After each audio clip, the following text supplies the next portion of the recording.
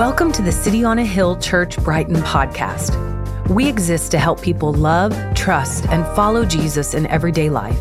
We're glad you're here, and thanks for listening. More information on the life and mission of City on a Hill Church can be found at coahbrighton.org. That's COAH Brighton.org. Well, good evening, church. If you're a guest, you're like, bro, what did we just read? Spiritual forces and a devil and evil. It could be like chaotic if you're watching online or you're a guest here for the first time. And so we spent last week really unpacking, is there a devil? What does spiritual warfare mean? Like, Aaron, do you really expect me to believe any of this stuff? And so if you're new and you're like, bro, I want to know that information, you can go online and you can watch that sermon from last week because we're not going to unpack that all again this week. But what we've been doing, if you're a guest, we've been walking through the book of Ephesians. And the first part of the book is an author named Paul, and he's teaching us about what is the gospel. What did God do for us to give us a relationship with him? That's the first 3 chapters. Then the next chapters, 4, 5, and 6 are, what does the gospel mean for your relationships and our church and our community? And now it talks about how does the gospel impact sin in us or evil in the world? How does it impact the cosmic powers at be, like demons or angels? And what does that all have to do with? So all of this is really, how does the gospel impact spiritual warfare? And last week, guys, I preached, I think, one of the longest sermons I ever had. I think I recorded like 56 minutes, and y'all hung in there the entire time. I won't do that to you again, but this is part 2 of a part 3 message. So again, this title is how does the gospel impact spiritual warfare? Just 3 points we're going to unpack today from today's text. Number 1, why do we need armor? Why do we need armor? Number 2, what is that armor? And then number 3, how do you practically put on the armor? So let's start with the first one. Why do we need armor? Verse 11 says this. The author, Paul, is writing to this church, and he says, hey guys, listen, put on the whole armor of God. Why? That you may be able to stand against the scheme of the devil. And again, I know we're modern thinkers, we're in the West, and we're like, there is no such thing as devil or demons. And again, look, last week we really unpacked what that meant and how we could plausibly believe that to be the case. But we're saying first, why do we need this armor? Why do we need this armor? Because scripture says that there is an enemy, guys, who opposes you. And the scripture calls him the devil. Now, that's a really interesting way. If you grew up as a kid and you watched cartoons, you thought the devil was the guy in a red sort of leotard, and he lived in a really hot place, and he was the ruler of it, and he had a pitchfork, right? That's kind of your idea of the devil. And again, that's sort of a scheme to make you think that the devil is the ruler of hell and that he's just this kind of happy guy or cranky guy, and that's sort of a scheme to make us think that he's like that. But who really is the devil? What does that really have to do with? Well, 3 things in this point I want you to see. Number 1, he's evil. Number 2, he's strategic. And number 3, he wrestles. He's evil, he's strategic, and wrestles. And that's why we need armor. So if we're going to know how to battle the sin that's in us, the evil in the world, not physically fight, but spiritually fight, we got to know who the enemy is, right? If we're going to battle something, if you're going to play a sport and you're going to compete against another team, you need to know what that other team plays like or who they are, right? That's what Paul's doing here. So he starts out by saying, hey guys, you're going to need some armor because here's the other team. He's the devil, and he has evil schemes. So Paul tells us so important truths about the other team, the enemy. Again, first note here, he tells us that he is evil. Verse 12 tells us that. Verse 12 says that we wrestle against the spiritual forces of evil in the heavenly places. Now, the word in verse 11 here, I don't want to nerd out too far, but just hear me out. The word in verse 11 for devil is diabolos or diabolos in Greek. It means slanderer. Like Satan is an adversary, we're learning. And that's a good summary of what the evil one is. He opposes you. He is a liar. He's a distorter of truth. He has many names in scripture. The serpent, Beelzebul, the ruler of this age, the evil one, the dragon, the prince of the power of the air, lots of names. And all these names are given because that's what he does. He's wicked, he's cunning, he's a liar, and he comes to steal and kill and destroy. So we need to put on the armor of God. Why? Because he's evil and his attacks are evil. That's why we need it on. Number two, we see not only is he strategic, or he's evil, but he's strategic. He's strategic. Verse 11, Paul says this, you got to put on the whole armor of God. Why? That you may be able to stand against the schemes of the evil one. Now, guys, we have a slide from last week. We're not going to go through all of them again, but there's a little book that Thomas Brooks wrote, right, talking about the remedies for the schemes of the enemy. And we talked about how the enemy tempts us in two different ways. He takes his attack plans and he has a portfolio and he has two tabs in his portfolio. I'm going to attack you with temptation and I'm going to attack you with accusation. Temptation, I'm going to show you something that you think you want. You're going to go for it. It's going to hurt you. Accusation is talking about your heart. You're terrible. You're not loved. You're unworthy. And then he does it in cycles. The enemy tempts you with the temptation. Hey, go after this thing. It will please you. It'll make your life better. You go after it. And then he's like, you went after that. You're a terrible person. How could you be a Christian? You're awful. How could you do that to your spouse? See, he works in these cycles. And so this is some of the schemes that the enemy does. He is strategic. And so we talked about how he tempts us and how he accuses us. And a common one we see is that he shows us the bait. This will be good. This will make you happy. This will give you comfort. But he never shows you the hook, the long-term damage of sin. Guys, if you go all the way back to the first book of the Bible in Genesis chapter 3, you see these schemes. And what do you see Satan doing? In the very beginning with the first two people in creation, Satan's not possessing them, he's lying to them. One pastor said it this way, Satan doesn't leave fang marks on your neck, he leaves lies buried in your heart. The enemy is a liar. As we discussed last week, his two main schemes against you are temptation and accusation. And he does this again, he does it in you, your thoughts. We talked about some of those last week, some of the temptations, the thoughts we think about ourselves. He does it around you and your relationships with others and how he brings up strife and conflict, and he does it amongst nations. And then he does it above you in these spiritual forces that are unseen to us, but real in how we see them play out. He's strategic, he's evil, and we see we need this armor, number 3, because he wrestles. And this is a scary one to think about this for a moment. The enemy wrestles with you. This is odd. Verse 12, Paul tells us this. He says, guys, we don't wrestle against flesh and blood, but against the rulers, against authorities, against the cosmic powers over this present darkness, against the spiritual forces of evil in the heavenly places. Now, guys, first century wrestling was not what you see on TV. It wasn't WWE where you have guys in these weird costumes jumping off, or women in weird costumes jumping off of the top of some metal caged ring with chairs and audience going, oh! Like it was actually like real wrestling in first century. There was an intensity to it. There was a closeness to it. It was up close and intimate. It was aggression. It was actually life and death.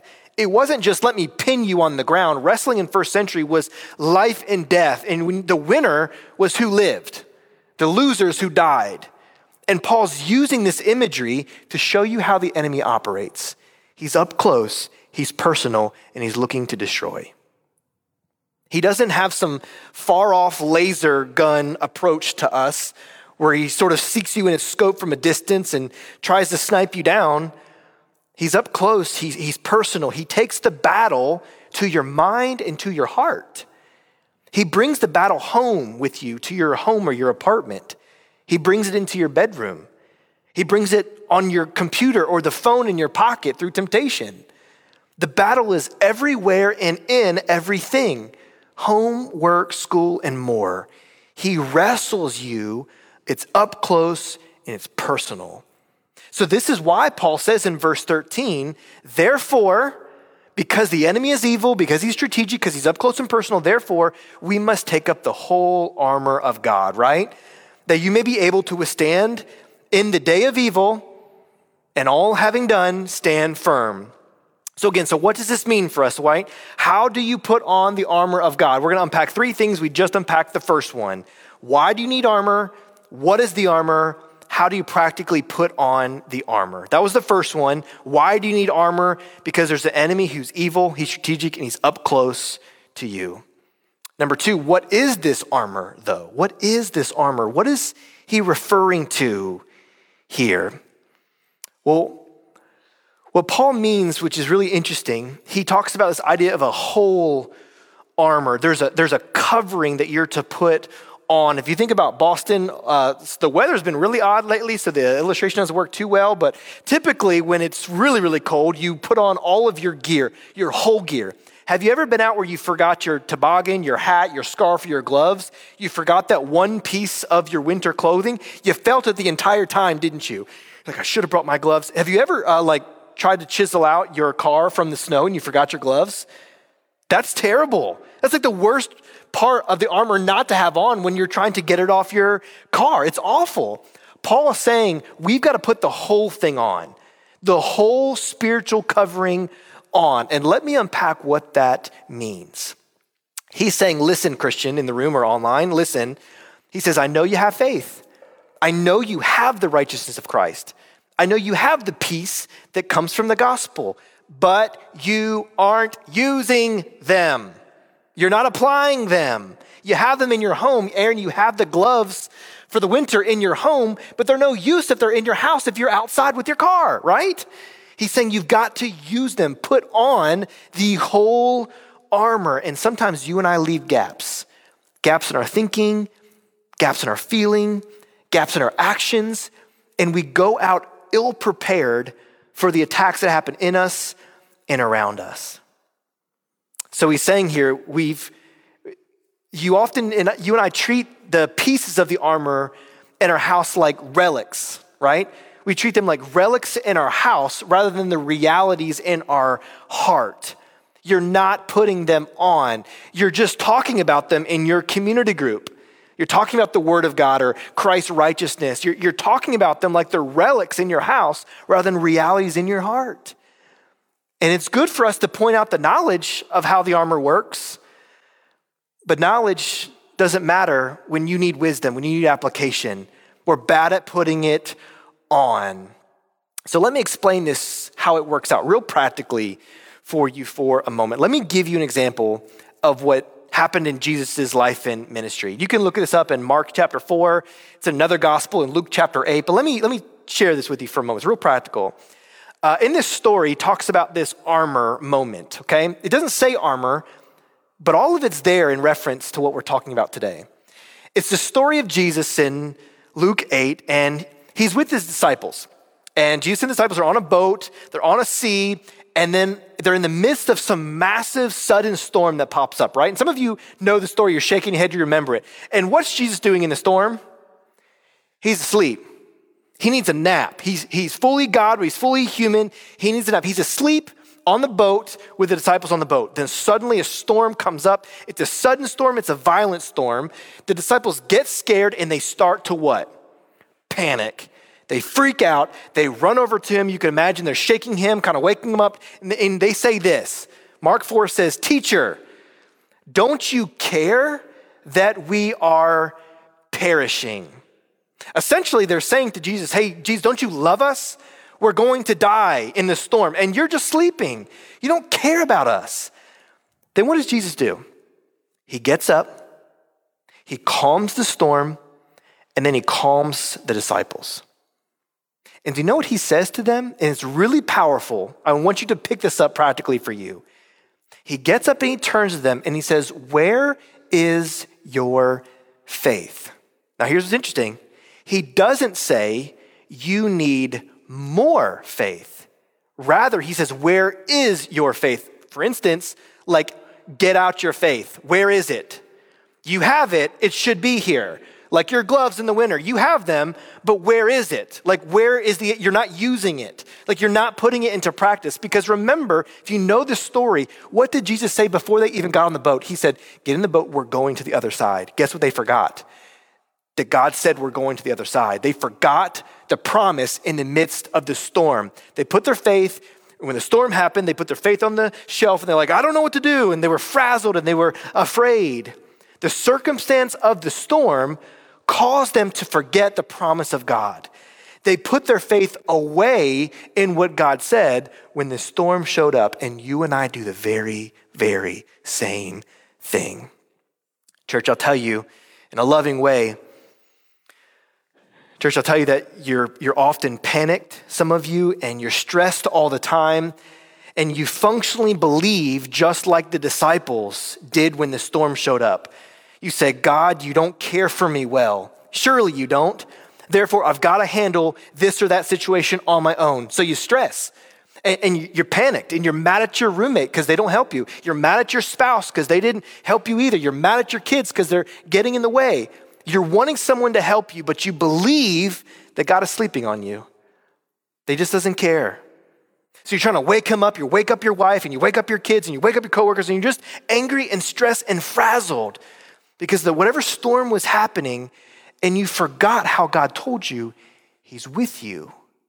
He promises to work out all things for your good. How he promises you a good and a hopeful future that's in him. He promises to watch out for you and guide you even through the storms of life. Now, surely, guys, if I asked you on a test, if I passed out sheets of paper tonight and I said, here are the questions, write this down. Who is Jesus? All of you would get like an A. And if I wrote down true or false, does he love us? You guys would all write down true. He does love us. And if I asked you, does he have the power to help you? All of you would say yes. You would pass the test of faith. But the test is not on paper, is it? It's in the circumstances of your life. And you don't answer it with a pencil in your hand, but you actually answer those questions with the attitudes and actions of your heart. That's what proves where your faith is. And when you're frazzled and you're angry and anxious all the time, like much of the time that I am, you're essentially saying, God, I don't functionally believe you are who you say you are. You don't love me. You don't have the desire to help me or the power to do it. Does that make sense, guys? So Jesus says, where is your faith? Not that they don't have it, but they didn't bring it to war. That's what you and I do. That's what you and I do. When we're anxious about something, we think about all what could go wrong, not what could God be doing in the midst of it. Does that make sense, guys? This reshapes everything. You can't just live your life having theological truths in your brain if they don't impact the attitudes of your heart. That's what this spiritual warfare is all about. So again, Jesus says to them, where is your faith? Take the things you believe and you know, and you trust in them. So when the storm comes, here's what happens. If you take on the belt, you automatically and reflexively act as if you're infinitely loved.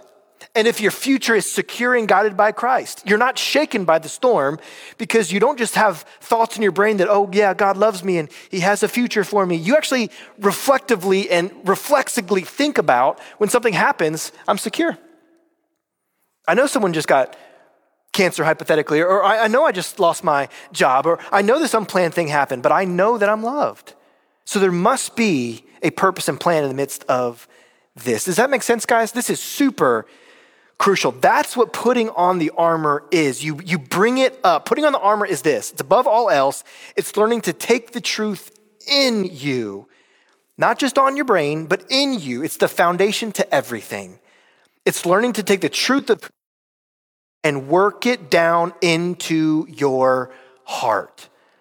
Paul is saying, I want you to take the truth of God's promises and of his character, and I want you to put them at the very center of your heart so that you don't just know them in your head, that you're accepted by God and you're loved by God, but that when this happens, you'll be secure. When you're criticized by a friend, when you're criticized at work, when you feel like you're failing at your job or you're parenting, when you're being criticized or you fail, you instinctively respond not to the circumstance, but the truth of who God is and what he thinks about you and what he feels about you and how he acts towards you. Does that make sense?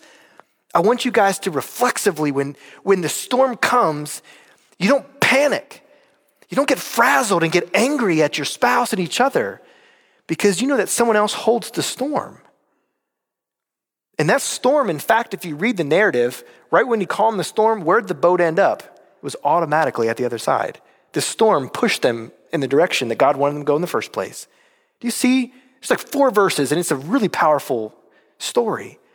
Take out the faith. Take out the theological truths that you've had at this church or other churches. You got to take them out, and you use them deeply.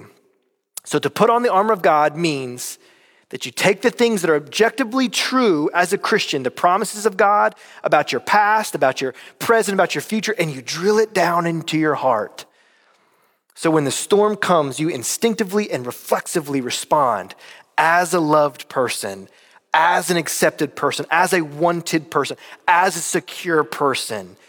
And that's what verse 10 is all talking about. Look at it again. Look at verse 10. This is what it's talking about. It says, finally, be strong in the Lord, in the strength of his might. Put on the whole armor of God. You take what's true about him and you live in it deeply. That's what it means to put on the armor of God. You're putting on all the truths about what God says about you. It's about the privileges and promises of what the gospel has for you. You put them on, it creates new habits and new reflexes to life circumstances. That's what the armor is. You put on the promises and privileges of what God has given to you in the gospel. Do you see why we need it now? You see how practically this can be good for you? Number 3, how do you and I actually do this practically though? What does it look like practically? There are 7 pieces of the armor. We're only going to go through 3 tonight because I'm not going to make you do back-to-back 56-minute sermons. So we're just going to stretch it into one other week, and we're just doing 3 tonight. But we're asking, how do you practically put these things on? There's 7 of them listed in this if you include prayer as one of them. And so it tells us to put on the belt of truth. It tells you to put on the breastplate of righteousness. It tells you to put on the shoes of the gospel of peace. It tells you to put on the shield of faith. It tells you to put on the helmet of salvation. Take up the sword of God's word. And lastly, you pray in the Spirit. All of this imagery here is really Paul drawing up a first century Roman soldier that's prepared and ready to go into army against the enemy. And so he's drawing out some references of what he sees from Roman soldiers, and he's bringing it into the Christian world. So let's start with the first one, the belt of truth. And personally, guys, I think this one is the foundation for like all the other ones. And really the other ones are really just an application of this one, if that makes sense. I think this is just the foundation, the rest of the application. So here's the first one, the belt of truth.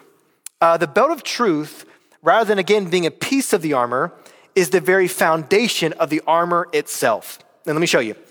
The Greek word that's used here is actually like a leather sheath. I know it sounds kind of odd when you think about a belt because you just put a thin belt maybe on your waist, or some of us just use it for fashion. It doesn't hold up anything. It just is around your waist, right?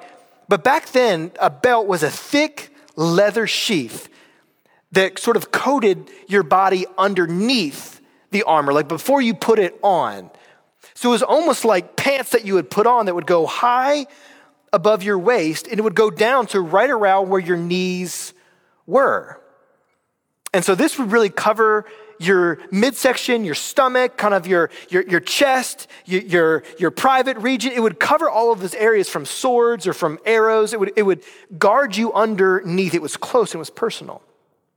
The belt of truth, which is a little different than the sword of truth, which we'll get to in a few weeks. The sword of truth is really the Bible, and you're supposed to use it in an offensive way. And we'll get to that in a couple weeks. I don't want to spoil it. We'll get to that in a couple weeks. But the belt of truth, I think, is more the objective truth of how you use the truth personally, if that makes sense. So sword, you think about this sort of external, you're kind of giving it to others. You're not stabbing others, but you're giving others the truth. But the belt is more personal. It's for you. It's truth covering you. The sword is giving it to. The belt is something that's used for you. In other words, here's what we're saying. Unless you take the truth of God's word and you put it into the most intimate and private areas of your soul, Unless you take it deep inside of you, you can't put on the armor of God. The armor of God must first start with the belt of truth. It means you put it on, you take the truths of Scripture and you read them, guys. You embrace them, you digest them, you make them a part of yourself. That's what the belt of truth is. It's the word of God that's embraced and believed and used daily. So how do you actually put this thing on? If it's supposed to be up close and it's personal, it's what you put on before the armor, how do you put it on? Well, first off let me just share this. I know it seems obvious for some of us, but the first thing you've got to do means that you actually have to believe what the Bible says objectively. Like you actually have to take it and read it and you believe it's true. You believe it's real. You believe it's right. You believe it's good for you. That's the first thing. I know that seems kind of basic for us, but when you look at the Bible, is it just a bunch of fables, or is it history, or is it just poetry and everything's kind of figurative? And we talked about this in one of our systematic theology classes that we did at our church. But without going into too far of it, first thing we have to do, if we want truth to cover us, we have to look at it and says, you're actually what you say you are. You're true and you're right and you're real and you're good. And I'm going to believe you as such. The second thing, how you've got to practically put it on, is this really important. You have to settle in your soul, like right now, settle in your soul, how am I going to respond to these truths? If the Bible is true, if it is right, if it is helpful for your flourishing, if it is God's word, then right now, before you get too far in the application, you've got to settle, how am I going to respond to these truths? Am I going to pick out and choose what I want to believe because of how it makes me feel? How it's convenient to follow? Or am I going to let God be my commander in chief? Does that make sense? Guys, remember, this is a warfare analogy here. A soldier is someone who says, listen, I'm under the orders of another. A soldier willingly puts themselves under the word and direction of another. And to us, this is God and his word. We're a soldier in his army, it's saying, against this enemy, and we're to put ourselves willingly under his word and direction.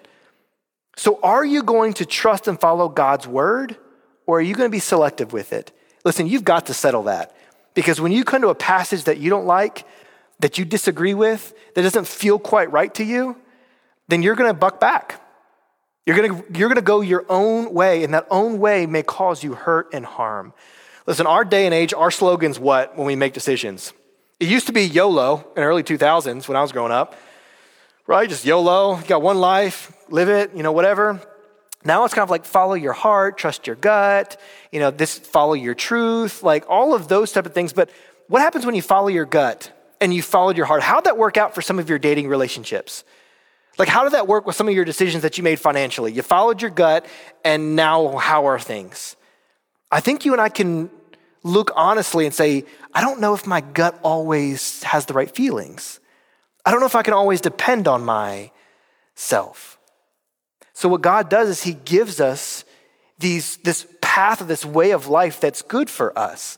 And so you've got to settle it in your heart now before you get to a passage that you're just not going to like. Is it true? Is the Bible real? Is it good for you? Did God preserve it throughout history so you could know what he has to say for your good? You've got to settle that now, because when you get to a passage that your gut tells you don't like it, you're going to kick back. Doesn't mean you just eject your logic or just jump off the edge and you just blindly follow. But God is calling you to lean in with your logic and to trust his word, knowing that he is more logical than you are about whatever issues at play. Guys, also the reason you need a belt in the first century time, which gives application for us, you needed a belt in first century time because they didn't wear like jeans or khakis or what we do, right? In first century, a soldier at the time would be wearing sort of this long flowing robe, a tunic, right? You guys have seen some of those pictures from first century. The only way you could ever use your armor when you had to get ready for action is you have to pick up all of that robe skirt and you got to put it somewhere. You're not going to rip off your clothes, get naked when you go out to fight. Like you got to put that somewhere. Where do you put it? You pick up your robe skirt and you tuck it in your belt. You tuck it in that leather sheath that's covering your body so you're ready for action. The whole idea of the belt of truth means this for us practically. It means you take your scattered robe, your scattered thoughts, your scattered ideas so you don't trip over them. You gather them up like clothing and you put them in the belt of truth. You focus your clothing into the belt so you're ready for action. So do you see the analogy there? In many of our cases, your minds are scattered. Your thoughts are scattered. You're worried. And you're thinking, well, what if this happens? And what if that happens? And some of us are, like, including me, we're frazzled and we're just scattered all the time. And in the book of 1 Peter, Peter says this. He says, stop. He says, gird up your loins of your mind with scripture. Take up those extra pieces of flowing skirt and fabric. And you take those things and you gather them in the belt of truth. So guys, what are you worried about? What are you anxious about? What are you frazzled about? Have you gathered those scattered thoughts where they're taking you? What if this happens? And what if that happens? And you're worried about this and you're trying to control all the areas of your life. What if you just kind of took them together and you faced them towards God's word? You gathered them up and you put them underneath the belt of truth. What is God saying about my life? Why am I anxious about the future? Is he not there? Why am I upset about the past? Was he not there to forgive you then? What am I supposed to do about this? Do you think he not cares? Is he not wise to give you? And so our circumstance doesn't change, but when we tuck it in the belt of truth, you can breathe. You can be settled. The scripture teaches that if you're living a defeated life, kind of you're walking around and you're cast down and you're heavy-hearted and you're kind of tripping around over the robe of your thoughts and your emotions, it's because you've not gathered your thoughts into the word of God. You're not searching it and letting it search you. A defeated life reveals that you're not taking the word of God and putting it around the personal, private areas of your life, and you're not centering your being on it. So I want you to take a moment, everyone in here online, take a moment for yourself and ask yourself, how thoroughly am I searching the scriptures? How thoroughly am I searching the scriptures? And how thoroughly am I letting the scriptures search me, my own heart, my own struggles? And yes, guys, this does take time. Time that you and I feel like we don't have, right? We're rushing out the door, trying to make our coffee. We're lucky we got our pants on right, the socks on the right feet, shoes on the right feet. If we have kids, it's a miracle every day that we even get out of the house every day, right? Like all of that, right? You feel like you don't have the time, but listen, if you take this seriously, it actually saves you a lot more time that you would use for stressing and freaking out. Taking God's word in every day is actually a wise cost-time benefit where you're like, I don't need it today, I'm fine, whatever.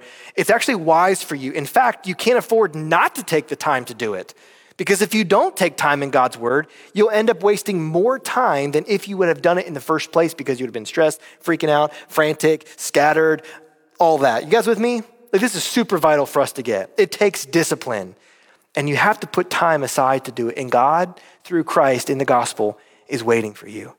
Wants to meet you where you are, wants to care for your heart. Jesus went through every trial and every temptation that you went through. Every trial, every temptation.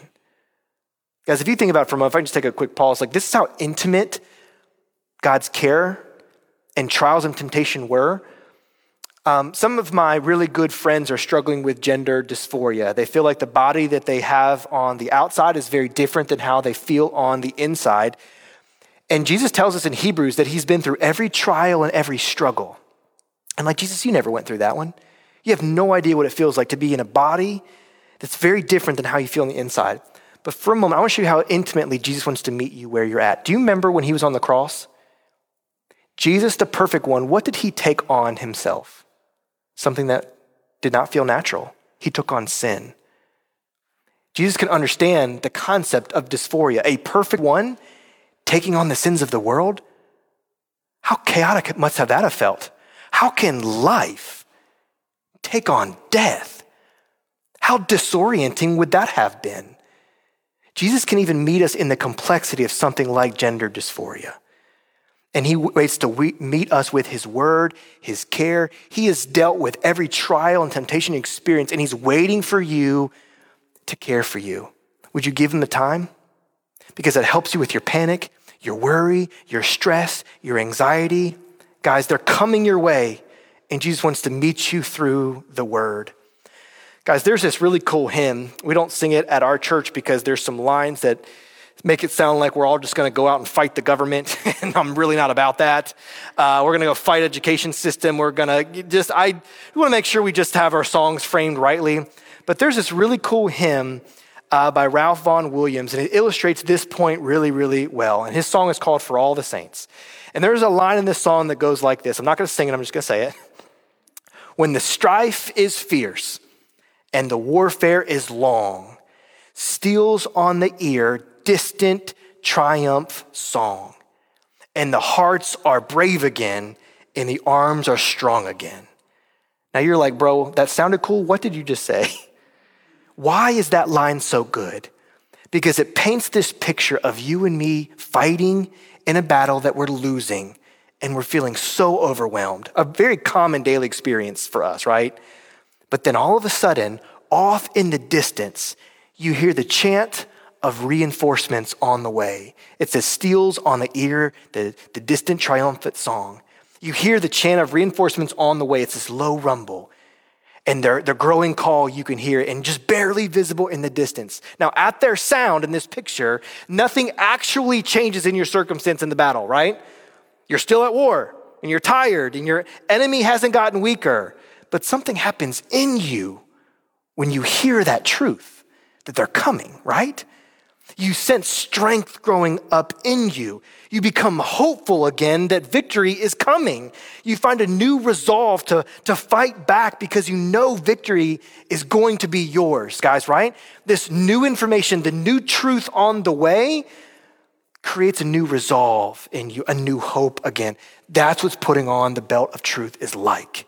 When you're in the battle and you're struggling and you see in the distance how it's not always going to be this way. The struggles in your marriage, the struggles financially, it's not always going to be this way. In fact, there's a kingdom of heaven one day that we'll be in where all of that will go away. And God's even in the midst of this storm now working in and through. Does that make sense, guys? That's why I love that hymn.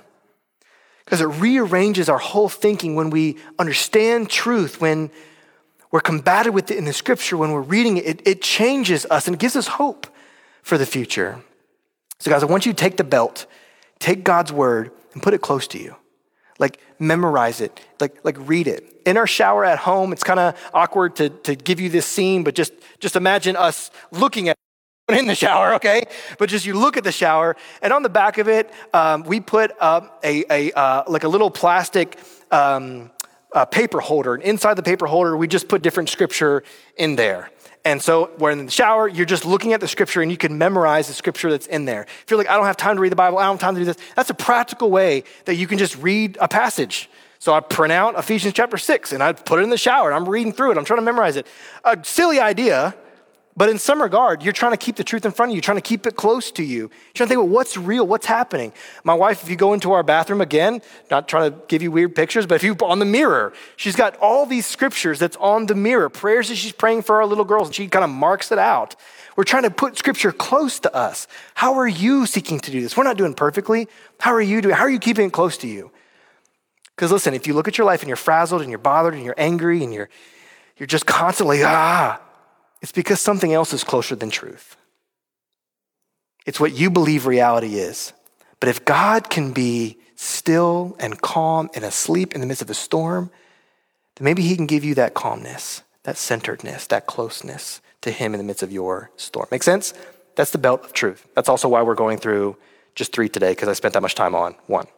Okay, number 2, the breastplate of righteousness. Number 2, the breastplate of righteousness. The breastplate of righteousness, whether you're a modern American or whether you're from ancient Greece or you're Roman, we all have this idea of what the heart is. You can read it in literature. It says, I love you with all my heart. What are you saying? You're not saying I love you with every ounce of blood in me. And let me tell you how many ounces and how many fibers of heart. You're not saying, I love you from the very seat of my emotion, the very seat of who I am. That's what heart is, and that's what a breastplate is covering. It's covering the very seat of your emotions, the seat of your deepest feelings about yourself. And so what make your emotions so deep are the deepest part of your motives and your feelings about yourself and about others. And so Paul is saying, how are you protecting that part of you? And guys, some of you are so vulnerable here. Some of you are in a constant roller coaster of emotion and feeling about your own self. Some of you are just being jerked all around by your emotions. And frankly, we all are in some regard, even if you process emotions differently than others in the room. And what Paul is saying is that the breastplate is what protects the most vulnerable part of your personality. And that's the heart. It's the center of how you feel about yourself, how you feel about the world. So what are you and I going to do in order to protect the most vital and sensitive area? And Paul says in verse 14, we've got to put on something to cover it. And that's the breastplate of what? Of righteousness. That's very interesting. Why would he say of righteousness? That righteousness needs to cover your heart? Doesn't make any sense. I want a bulletproof vest of death or something like that is what I want over my heart, not a breastplate of righteousness. Why does righteousness need to cover my heart? Now listen, every one of you here online, all of us are very, very different people, different circumstances and experience, but all of us seek to use some version of a breastplate to cover your emotions and your feelings about yourself in the world. All of us are using some covering, and most of them don't work out well. They're flimsy, they're plastic, they're cheap, and they don't protect your hearts very well. Listen, your righteousness can be whatever you think enables you to lift your head up and say, yeah, I'm a good person. Yeah, I'm a valuable person. Like, I'm a good person. That's what your righteousness is what allows you to hold your head up high and say, yeah, I'm good. Look at my job. Like, I'm a social worker. Of course I'm a good person. Or you might, like, I'm a doctor. I work in the hospital. I'm a good person. I'm a caring person. Like, you might be a stay-at-home parent. You're like, dude, look at all that I sacrificed to take care of it. Whatever the case may be, there's some righteousness that allows you to hold your head up high and say, yeah, I'm good. I'm right. I'm a valuable person. We may say I'm a sincere person. I'm a courageous person because of X, Y, and Z. I'm an attractive person. Everyone has some righteousness. Everyone has a breastplate that they're trying to use to deal with the onslaught of their own thoughts, others' thoughts, and emotions. But someday, if it hasn't happened already, and for some of you, because we've talked, I know it's already happened, but someday that fake plastic flimsy breastplate is going to begin to break. It's going to begin to crack. The arrows start getting in. You start feeling cast down and disappointed because no longer are you as good of a parent because you got another kid. Or at work, you got promoted and people are getting a little disgruntled at you.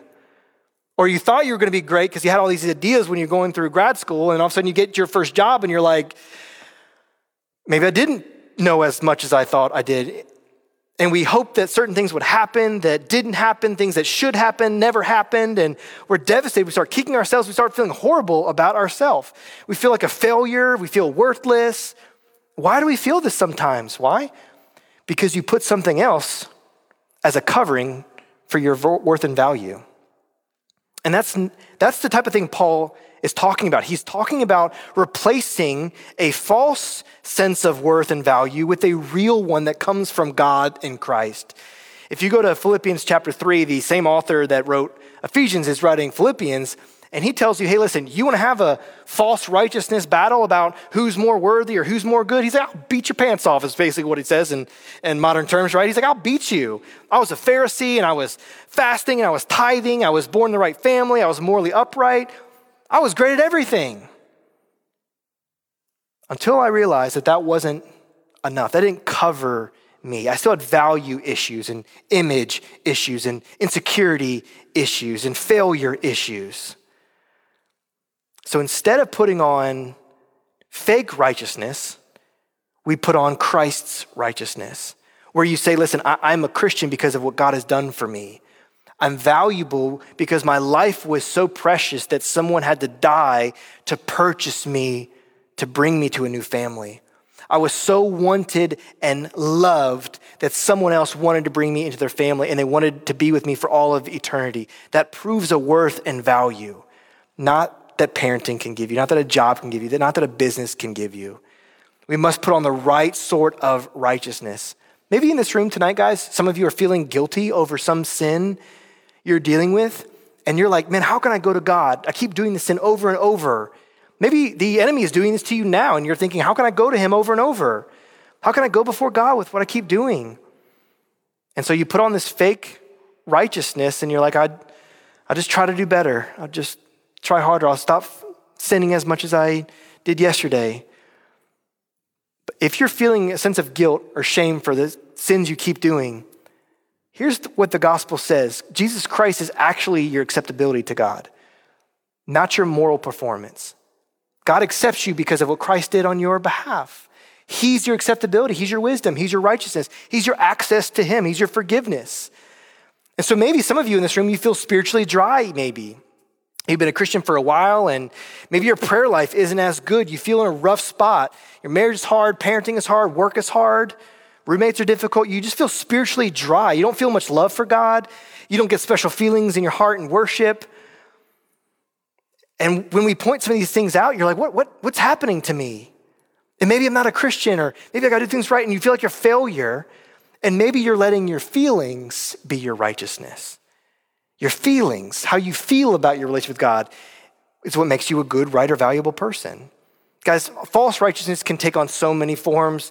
It can be a dating relationship, makes you feel valuable, a certain pay that you get, a financial stability. If I can get a house or I can care for this, I got to be a good parent, makes me a good moral person. I got to do foster care. I got to do adoption. I got to be in church leadership. Your righteousness could be anything, the fake one. And that's why I love this great song, Cornerstone, we often sing. It's about Christ's real righteousness.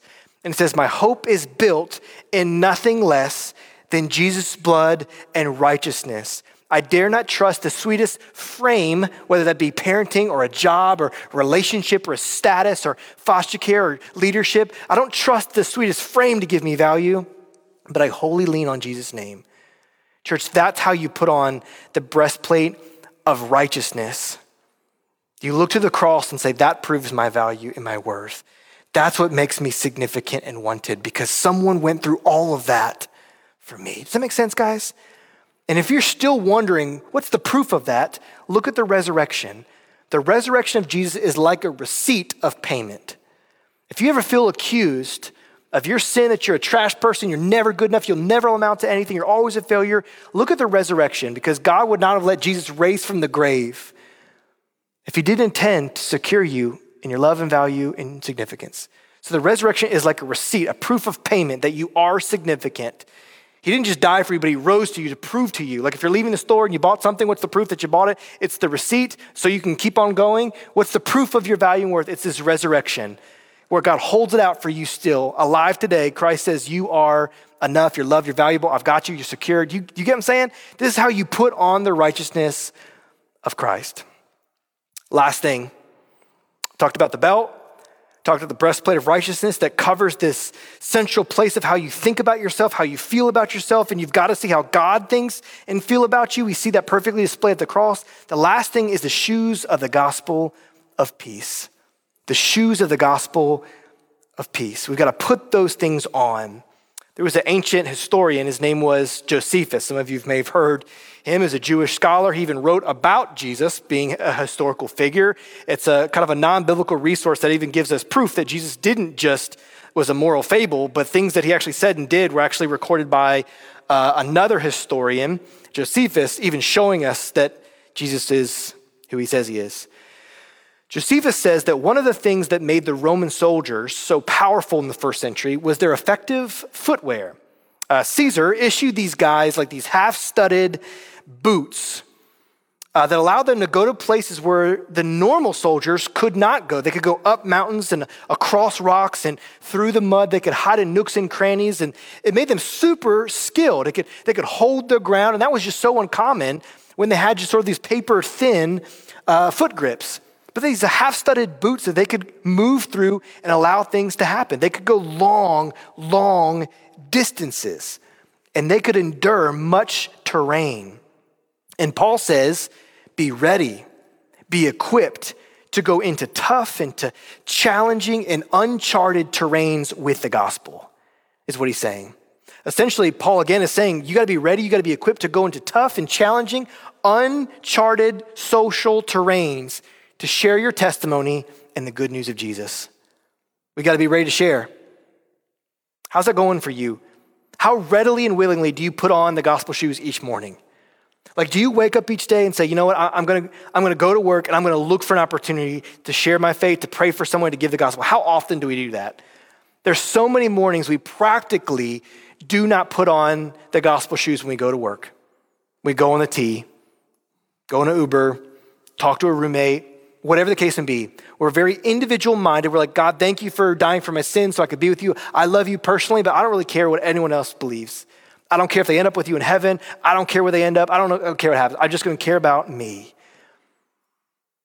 And God is saying through Paul, you can't just do that. This love is too big for even just you. You've got to get on gospel shoes and go to hard terrains, challenging conversations. You've got to share the gospel. This is what a soldier should do because they're being attacked too by the same thoughts you struggle with. Your neighbors, your friends, your coworkers have the same temptations, same accusations. They feel like a failure. They feel like trash. They're getting beat up by the enemy, and you and I walk right by him. We got the sword, we got a belt, we feel good, got the helmet of salvation. We walk by, we tiptoe because we don't have the shoes on. We just tiptoe right by. We don't want to make a scuffle. We don't want to make them mad. We don't want to have an awkward conversation. We don't want to lose a friendship. And so we just tiptoe around them all through our life. Then, do you know where they end up? Have you had that conversation? Are they with the Lord? Guys, this isn't a joke, or it's not a game. It's very clear that we're to put on gospel shoes to be ready to share this. Guys, we are to take the word of God and to speak it into people's lives. Guys, this is why, in fact, community group for a Christian is so important. Sometimes it's not ideal to come to community group. It's a hard week for you, or you're like, I didn't get that much out of it. I totally understand those weeks. But even though you didn't get something out of it, maybe someone in the group needs something out of you. You need to go with your gospel shoes and share a message of hope or care, lend your ear of understanding. Maybe community group wasn't for you, it was for them. So you put on your gospel shoes before CG and you go and you share. So again, let me ask you, how willingly are you wearing your gospel shoes each day? To your coworker, to your neighbors? Or do you think like this? Like, do you just sort of wait for your friend or neighbor to come to you if they have a question? Like, do you kind of like say, hey, you bring me my shoes, and if you bring me my shoes, I'll put them on and I'll share the gospel with you? Because that's how a lot of us operate the gospel conversation, sharing your faith, is if they bring the shoes to me and they ask me, I'll put them on, I'll share it with them. But that's not what Paul's talking about. He says, no, you put them on and you go to the hard terrains, the difficult conversations. It's a very different picture. Well, why don't we just wait for our neighbor to ask us? Number one, because that rarely happens. Has anyone knocked on your door recently at your apartment? Like, I finally found a Christian. You must tell me, what is this good news you believe? Has that happened to anybody? I've had that one time happen in my entire life. One time. This is my professional career, and that's happened one time in my life. One time. And I kind of already knew the person. They're just like, hey, I really feel convicted by God about my sin. I really want Jesus. I want to follow him. And like they came to my house, like unannounced. That's one time. But that often doesn't happen, and that's not the picture that Paul is saying here. If so, he would say this: equip yourself with the chair of waiting and wait for the gospel shoes to be brought to you. That's what he would say. He doesn't say that though. He says, no, you don't wait for others to ask you about what you believe, although that's still a fine approach. It's just not what this is talking about. You got to be equipped with gospel shoes. We've got to step into hard terrain, go long distances to make the gospel known. Guys, that's why you started a church here. That's why many of you in this room, you moved your family from Brookline, you moved it from another state. You came here because you put on the gospel shoes and you went a long distance. The question is, did you take off those shoes now? Did you start getting comfortable? Start building your life, your home for you? Do you put on those gospel shoes anymore? That's what this passage is talking about. So how do you prepare? What's a practical example of this? Guys, every day, and sometimes we do this with our girls, sometimes we don't. When we're putting on their physical shoes, we say a quick prayer. Lord, would you lead us to someone who doesn't know you today and help us to be bold to share with them about who you are? Really simple prayer. Now, am I on the T holding up the sign, turn or burn? No. Am I saying repent? No. But am I looking in? Am I ready? Am I ready for those conversations? Do I sort of lean in at that? Do I kind of ask what someone's maybe doing around the holiday? Do they need to go to church somewhere? Are they going to spend the holidays by themselves? And how can I? Do you know what I'm saying? Like, I'm not saying I'm perfect at something. I'm saying like, are we even ready for any of that to happen? Most of us, if someone did come up to your work and ask you to share your faith, would you be like, I don't? Are you ready? Even if they did come to ask you that. Another easy application is we've got Easter coming right around the corner. Guys, Easter is one of the easiest times for American Westerners to be invited and come to church. One of the easiest ways. So a practical application is maybe who is one or two people that you're in the sphere of relationship with, and you just invite them to come to Easter service. You invite them to come to spend time with you, and you're like, hey, it's okay if you don't even believe like me. We want to invite you. It's open to anyone to come. Why don't you come with me? We're going to have a meal after service for all of our people in the church. So if they don't even want to come to hear the message, just like, hey, we're going to have great, awesome food at the very end. Come, endure the message, and then come get great food. Invite them to that. That's a great practical example. Also, outside in the lobby, we actually have church cards. It's actually a coffee card. It's got a little information about our church, and you can give that to someone, and that's actually a coffee card to fuel. We have a partnership with a non-Christian coffee house, and we run a tab with them. You go and you turn in those cards, and our church pays for them to have a cup of coffee. It's a great way to start a conversation with someone. Someone's asking about church, or they're new to your work, or they're a roommate, and you're like, hey, I just want to give this to you. Our church was passing out, and this was a free coffee card from our church. We'd love to have a cup of coffee on us, or maybe you'd love to hear what you believe or have values in one day. Maybe I can take you out and we can have something to eat together. I'd love to hear your story about your own life and what you believe. We kind of haven't had that. We've been roommates for a while, but we've never actually had that conversation. I'd love to take you out and talk a little bit about that. There's multiple thousands of routes you can do it, but I'm just saying, are you ready? Guys, one more piece of this. We've got one guy in our church. He's not here today because he's probably out being gospel to somebody. No, I'm just kidding. But Josh Oswald is a part of our church. And what's really cool about Josh is he really nerded out at the very beginning of our church plant. Not that he's not doing it now, but he really nerded out. We had like wristbands that had our website on them. We had like Koa pens. We had the coffee cards. And that dude just nerded out. He wore like the Koa t-shirt. He just like bought the whole package. He put on the boots. He put on the armor. He went out there and he had his Koa shirt, his Koa pen, and his Koa wristband. He was on the tee, and someone actually saw him have that on his wrist. They were new to Boston. And the guy came up to Josh. He's like, hey, do you go to that church that's on your wristband? Josh's like, yeah, I go to Sit on a Hill. We just started it. And were you interested? Did you want to come? Was that him? Oh, I thought that was him for a second. I was like, yeah. Sorry. Good boy, Ben. Sorry. So that guy starts coming to his church, and he starts bringing his non-Christian wife. Not bringing non-Christian wife. They start coming to one of our community groups, and she's like, I'll never go to a church like that. They don't even have their own building. We don't even know what's going on. Like, they got t-shirts. I'm never going to something like that. She becomes a really good friend of our family, a community group, and then she places her faith in Christ. And right now, every Sunday, they don't even go to our church, but they give some money to our church to care for the ministry of our church, and they're members now of another church on the North Shore. Guys, like, this is the craziness about the preparation of someone wearing nerd out paraphernalia of the church, being ready to have conversations. And Josh was ready. If you even know the story of Josh Yoon in our church, Josh Oswald got connected with him. He's like, hey, why don't you come to this church? And we baptized Josh Yoon as a part of our church. He trusted in Christ.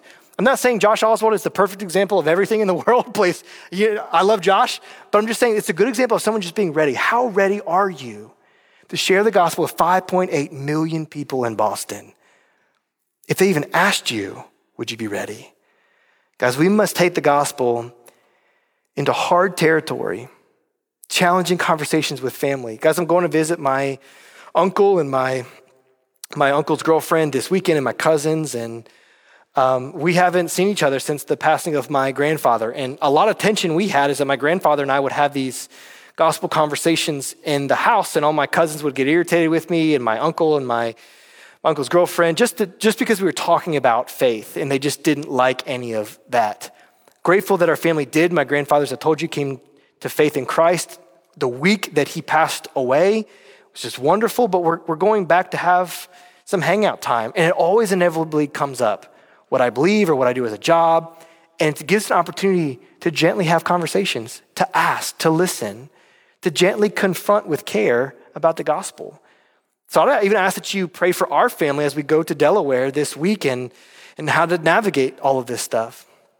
So guys, what I'm trying to say is we've got to put on our gospel boots. There's so much warfare, so much evil and sin in us and around us that our neighbors have got to know. So whether you're a guest today, whether you're a newcomer, whether you're a Christian, guys, in the midst of this whole analogy of war, there's a message of peace. the gospel shoes of peace in all of this of war. It tells us that you and I can have peace with our anxiety and our stress and our worry if we come to Christ and see that he paid for your sin, that he gave you grace. You can have an inward peace, an outward peace, an upward peace, a peace knowing that you're loved and you're secured and you're guided through life. Your future's cared for. You can have peace. Jesus offers this peace by faith alone in him. It's in his strength and in his might and his armor that you can have this peace. So guys, let's not go around barefoot. We have a gospel that gives us peace. So if you're not a Christian, you're a guest, you're a newcomer, you're online, we ask that you trust in Christ. Receive the peace that you need with God and with your own thoughts and heart. Would you trust in what he's done for you? And then lastly, you take this message, you ready your heart, you ready your feet, and you go to your neighbors, you go to your friends, go to your coworkers, and you give them this peace. No more excuses, no more debates, no more, you don't know how hard it is for me. Guys, Paul was beaten, persecuted, in jail, ended up being crucified, and Paul's the one telling you it's worth it. There's no excuses. Let's make this gospel known because of the love of what God has done for us. Amen? Those are the first three things. Next week, we'll talk about the last. Let's pray.